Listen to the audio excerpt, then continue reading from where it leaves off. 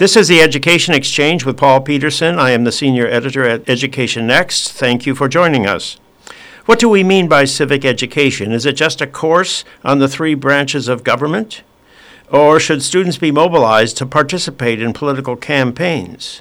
Should students be asked to pronounce on the political and social divisions in society, or is it more important for students to acquire a sound understanding of American history?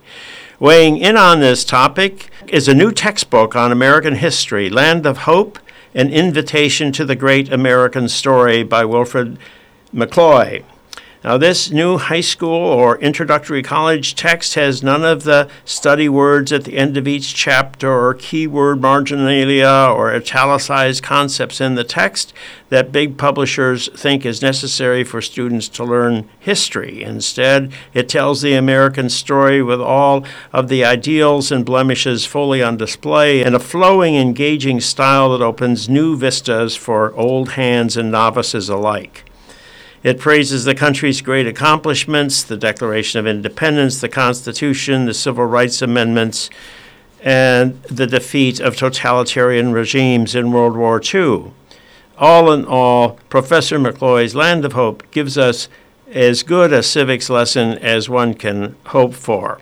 Now, I'm delighted to have with me on the Education Exchange the author of Land of Hope, Wilfred McClay. Thank you, Professor McClay, for joining me on the Education Exchange. Oh, I'm delighted to do it, and I'm actually an admirer of the work you've done on school choice and that sort of thing. So this is a real pleasure for me. Well, Professor McClay, this is not a good time to write a textbook. People are watching Netflix. Readership is in decline. The textbook market is dominated by big publishing houses, and if you write a good text, your own used copies are sold again and again without you earning a penny.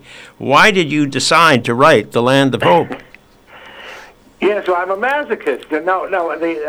Seriously, the answer is, semi-seriously, the answer is that I'm sure people said the same thing to Winston Churchill at the ebb of Britain's fortunes during 1940, when it looked as if everything was going the Germans' way. And that's just the time you redouble your efforts. And it's our children. It's the next generation of Americans. It's the future of our republic.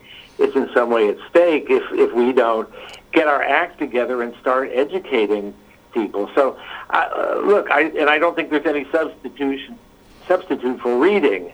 So I have to say I'm very fortunate to have a publisher, Encounter Books, that has been entirely supportive of my efforts. They never asked to vet the manuscript to make sure it was obeying particular canons or appealing to textbook committees in particular states. And it's a one-person job. So all the faults are also mine, all the mistakes are mine. But I felt that there was a need for a narrative account that tells a story. It's really a confluence of many stories, but there is an American story. And it is every great nation, even mediocre nations for that matter, but every great nation, every great people needs a great narrative. A narrative is what, and a true narrative. It can't be a fabricated narrative. It has to be drawn out of the people's sense of themselves. And lacking that narrative, lacking a story, you lack a sort of rationale for yourselves and a sense of the directionality of the culture, a sense of the way in which you're connected with what came before and with what is possible in what is to come. So, well, you write with great elegance and with you don't write down to your reader at all. And anybody can read it no matter what their background in history. I've read quite a few history books in my life, and I still found it a real pleasure to read your book. But is it accessible to the high school student? That's the question I want to ask you. Do you feel... Is it accessible? Yeah. Can they read this and I wrote it with... my sort of ideal reader is an 11th or 12th grade student, and arguably at a better school, but who was preparing to take the advanced placement exam in U.S. history. That I started out with that. That was sort of the arrow point towards, you know how when you're bowling, you aim for one of those arrow points on the lane. I was sort of aiming for that arrow point. As I got into it and started sharing drafts of chapters, I realized that this was something that could be appealing to lots of people on lots of different levels, and it's already selling like crazy, and it hasn't even really hit the school market yet. So I think it's also a trade book, and it's a very handsome book. I have to say, Encounter did a great job. So it's almost a coffee table book. It's interesting how the thing has evolved. But yet, to answer your question directly, that I wanted to peg it to high school students. I know parts of it are going to be challenging, but I have not condescended. This is one of my, if I may go on about this a little bit, one of my beliefs about education, secondary, K-12, particularly secondary education, is that we simply don't ask enough of students. If we ask more of them, they respond. This is not on secondary level, but I instituted a course at my university which has an enormous amount of reading. It's a kind of compressed great books course. And we were told that the colleagues that teach the course, this was not going to, students wouldn't do this. They wouldn't be willing to do all this reading. They read Homer and Aeneid and so on, all the way through to Dostoevsky. It's an amazing course. And we simply went around and said to students, this will be the hardest course you'll ever take. And it was like saying, we dare you to try to make the Marine Corps. And there were students, with the day of registration, the class filled up before noon. So, that's college level, of course. So you may be right. But it may be that the principle applies on other levels. And I've spoken to what I think is the best that students are capable of. Yeah, it may be that you are right to challenge students, but now look at the fashionable textbook on American history writes about the enslavement of blacks, the extermination of Native Americans, the exploitation of the worker, the cultural and political suppression of women, and the despoilment of the landscape. And you write about the American Constitution, Ralph Waldo Emerson's speech on independent thinking by the American scholar, Lincoln's Gettysburg Address. Haven't you glossed over the bitter realities of American history in your text? No, I haven't. And I think I deal with all of those things. I live in a state that is not only the name Oklahoma means home of the red man, but we have a thriving tribal culture in this state that's actually very assimilated to the state. It's interesting. So the extermination or genocide, I forget what term you use, but of Native Americans, is a half-truth. And a lot of these things are slavery, and I don't blink any of that. And the various ways that we, as a people, have fallen short. But those have to be kept in perspective. First of all, our failures we grieve about them more because we have such ideals to begin with. If we didn't have those ideals, we would easily be able to sort of set aside our failures as part of human nature and nothing to be much concerned about. The reason we have direct such searing self-criticism in ourselves is because we stand for something better, and we hold ourselves to that standard. My title, Land of Hope, is partly meant to convey this, that we have hope in the sense that we're always striving for something better than the conditions into which we are born. But being a land of hope also means sometimes being a land of disappointment. You can't be disappointed unless you had high expectations to begin with. So my goal in dealing with the flaws and faults and warts of the country is to say, to acknowledge them, but not lose a sense of perspective. This is not the story of slavery is not the whole story of the United States. The story of the exploitation of working classes is not the whole story of the United States. It is part of the story. I did find your right proportions. Professor McClay. I did find your analysis of the origins the conflicts and the consequences of the War of Independence, really brilliantly succinct. But now, how would you sum it up? I mean, the whole story you've laid out there, but why did the colonies revolt against a kind and generous country? I think you make that point, that Britain really wasn't treating the colonies all that bad. Their requests were quite reasonable. So what's your explanation for? Well, and of course, you're right. This is something, I mean, a much controverted subject among historians. And in graduate school, I worked with one of the best colonial early national people in the country, Jack Green, and read every up one side and down the other of all the historiography. But I think it boils down to the desire for self-rule, that the colonies had in various ways established quasi-British institutions of self-government, and that's actually very British, not just quasi-British, but they're very British with local adaptations. And in the wake of the French and Indian War, there was an effort to sort of rationalize the British Empire and incorporate the colonies more fully into the imperial governance structure. The colonists said no. Not all of them. A lot of people just did. They were indifferent to these matters. But the ones who cared felt we had always ruled ourselves. I end that chapter with a long interview with a man who fought in the Revolution, who said, all the ideological reasons are sometimes cited mattered less than we had always governed ourselves. And we meant to stay that way, and the Redcoats thought otherwise. So that's why we fought. I actually think that there are lots of other currents, or economic currents, going and cultural and other sorts of things. But I think at the bottom, that's the explanation. It's what the Declaration of Independence said, I guess, is your explanation. But now, how about the Constitution? I really enjoyed your discussion of the Constitution, your understanding of what was being accomplished there. But there's one difference between your story and the story I give to my students in the Introduction to American Government. I emphasize that the Constitution was written to win an election, and a lot of those compromises were really necessary if they were ever going to get this ratified. What's your view of that? How much was the Constitution driven by that? I don't disagree with that at all.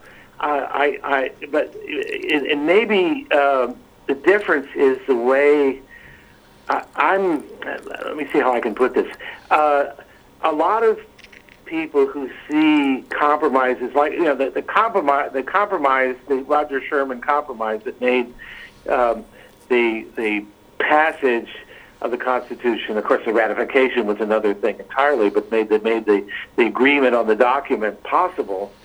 In some ways, it looks like Solomon splitting the baby to some people's eyes, where it looks like a kind of crass political deal.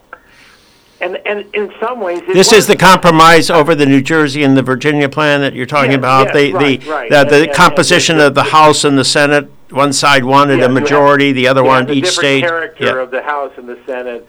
The House being more representative of the Senate, of the people, and the Senate being more representative of the states. But in fact, this is a political deal that also, even if the motive behind it was the striking of a deal, it turns out to embody important principles of governance, principles that we have in some ways strayed from. I'm not sure, but what to our detriment. But that the principle that in some way the federal system, as the framers understood it, required some kind of institutional recognition of the states as quasi or semi-sovereign entities, as entities unto themselves. But it also required in some way the recognition of the people by population, by sheer population mass. And so to split the difference is to sort of say both of these claims have legitimacy. And so how do you create an institutions institutional form that can accommodate both of those claims. And in a way, federalism, one of the things I do emphasize about the whole problem of the British Empire that brought on the revolution is that we didn't have the conceptual framework or the technology to allow the British Empire to be federal in character. The colonies kind of did their own thing, and they really were effectively independent. And then the efforts made after the fact to draw them into a system in which they represented in Parliament, they paid taxes, and it just wasn't. It was not possible after 150 years of doing things differently. But there is something about this notion of federalism, that you divide authority between national and local and state authority and try to distribute those things. Subsidiarity is a more recent term that comes out of Catholic social thought that says some of the same thing. This is a sound principle. Yes, but remember this, Professor McClay, the other side of that coin is that Hobbes said that if there's not one sovereign, you'll have a civil war. If there are two sovereigns, they will go to war with one another, which is in fact what happened with the Civil War. Now, I want to ask you about the Civil War, because you really do have a beautiful account of the Civil War, the period leading up to the war, the Old South, how it actually operated as a society. All of that is just a lovely part of your book. But now I want to ask you this question, because I don't think this question gets asked often enough, and that is, did we really have to have a civil war? Could not we have ended slavery? It was passing from the scene throughout the world. By the middle of the 19th century, a little more patience, another generation, it would have been gone anyway. Did we really need a civil war? Yes. Well, this is one of the big questions, and I think what made the Civil War, I think, accept very few things as being inevitable, including the Civil War. But I think what made it highly probable was the Mexican War, and the way the Mexican War, that enormous acquisition of land, without having really gotten beyond the Missouri Compromise as a way to think through how that land was to be allocated with respect to slavery and anti-slavery, constitutions and ways of life. And so it opened everything up. I mean, there's a way in which no Mexican War, we might well have moved along the path that you described. But and I think a lot of the arguments, too, that slavery was on its way out, that assumes that slavery couldn't have been adapted for things like mining, copper mining in the West. And it seems to me there's some good scholarship on this, that in fact, there were lots of extractive and non-agricultural forms of economic activity that slavery as a labor force, could have been adapted for. Could the political situation have been handled better and differently? Yes. I mean, I think things like the Kansas-Nebraska Act, the Dred Scott decision, of course, and those were the things that propelled Lincoln back into politics after his getting out of politics and making a lot of money as a very good lawyer.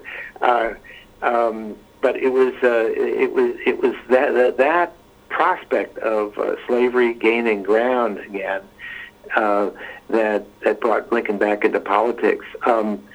Lincoln, ran on an explicit platform that he would not disturb slavery where it already existed, but national expansion, and this gets back to the Mexican War, meant that the South realized that it would be important to keep a balance, as had been sought in the Missouri Compromise, between slave states and free states, or else the South was just going to become one corner of a continental nation, and therefore a perpetual minority. And that happened the state where you are now sitting, California. That happened with the admission of California and the compromise of 1850. Yeah, well, these are I understand. I understand what you're saying, Professor McClay, but one of the hardest things about writing a history book is to bring it down to the present, and the recent past is the most difficult thing, I think, for any historian. And I was wondering if you have any thoughts about. I felt you were a little bit more critical of President Obama than you. I mean, he was, in fact, the first African American. It was a tremendous accomplishment on the part of the American people to have elected a person of that background, and he did accomplish. He worked with the Bush administration to pull us out of the financial crisis, and the Affordable Care Act is something that's never been overturned. It's going to be part of our system one way or another for years to come. So. Maybe, do you think you might have given him a little bit more of a positive assessment? Well, okay, let me, for your listeners, let them, I only have about 3 paragraphs or so about Barack Obama and not a whole lot more about Clinton or George W. Bush, and I don't even think I have that about Trump. What I deliberately tried to do after in 1992, he ended the Cold War. Wherever you choose to date that, but certainly by 1992 was over. It is to say, okay, we're in a Cold War, a post-Cold War era now. We're still sorting out what that means, and so this is one place where it really does. I'm really taking into account its use as a textbook, because I've taught history both to high school and college students. You never get up to the present.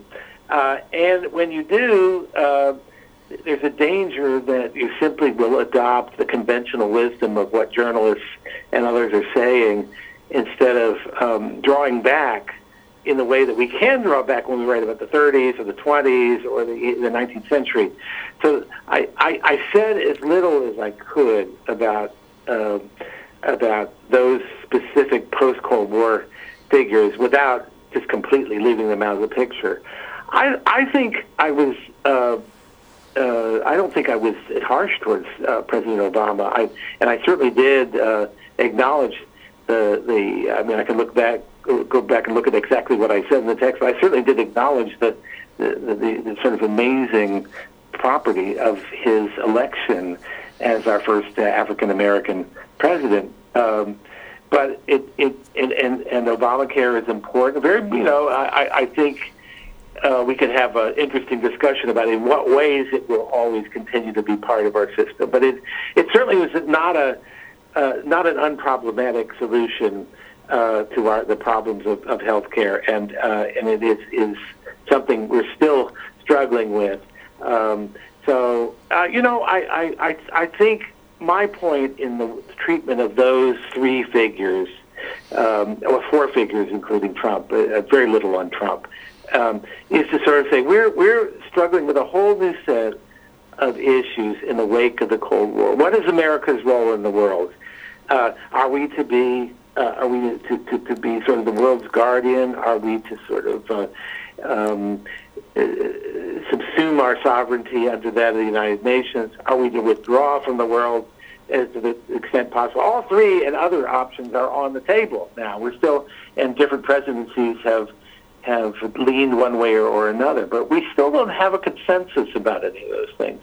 The size and scope of the national security apparatus, we don't, we're trying to think all of that through. So I think as a historian, it's much better for me to draw back and see these as issues that are still being wrestled with, rather than to try to venture some kind of position. Let me ask you one final question here. You quote John Dos Passos that says political thought has to look backwards as well as forwards. It's really a powerful phrase.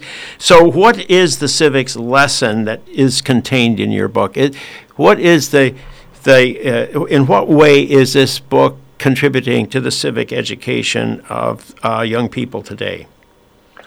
Well, first of all, I think it shows It's a short answer and a long answer. I'll try to give a medium answer, but it shows how it is that our institutions, our foundational institutions, notably the Constitution, came about. Not merely there's one difference between we historians and political scientists is that, or political theorists anyway, is that we're interested in showing the process by which something concrete comes into being. A theorist is more interested in examining the principles, extracting the principles. I try to do a little of both, but you can't really understand why the framers were so concerned about the concentration of power, about the need for separation of powers, and a lot of things that today frustrate us about the Constitution, unless you see the Constitution as something that emerges in real time as a response to real circumstances. So thank you very much, Professor McClay, for joining me on the Education Exchange. I have been speaking with Wilfred McClay, Professor of History at the University of Oklahoma and author of Land of Hope, An Invitation to the Great American Story. Thank you, Professor McClay. Thank you very much. Yes, I am Paul Peterson. This is the Education Exchange. Please join me for a new Education Exchange podcast released on the Education Next website every Monday at noon Eastern Time. Thank you for joining me.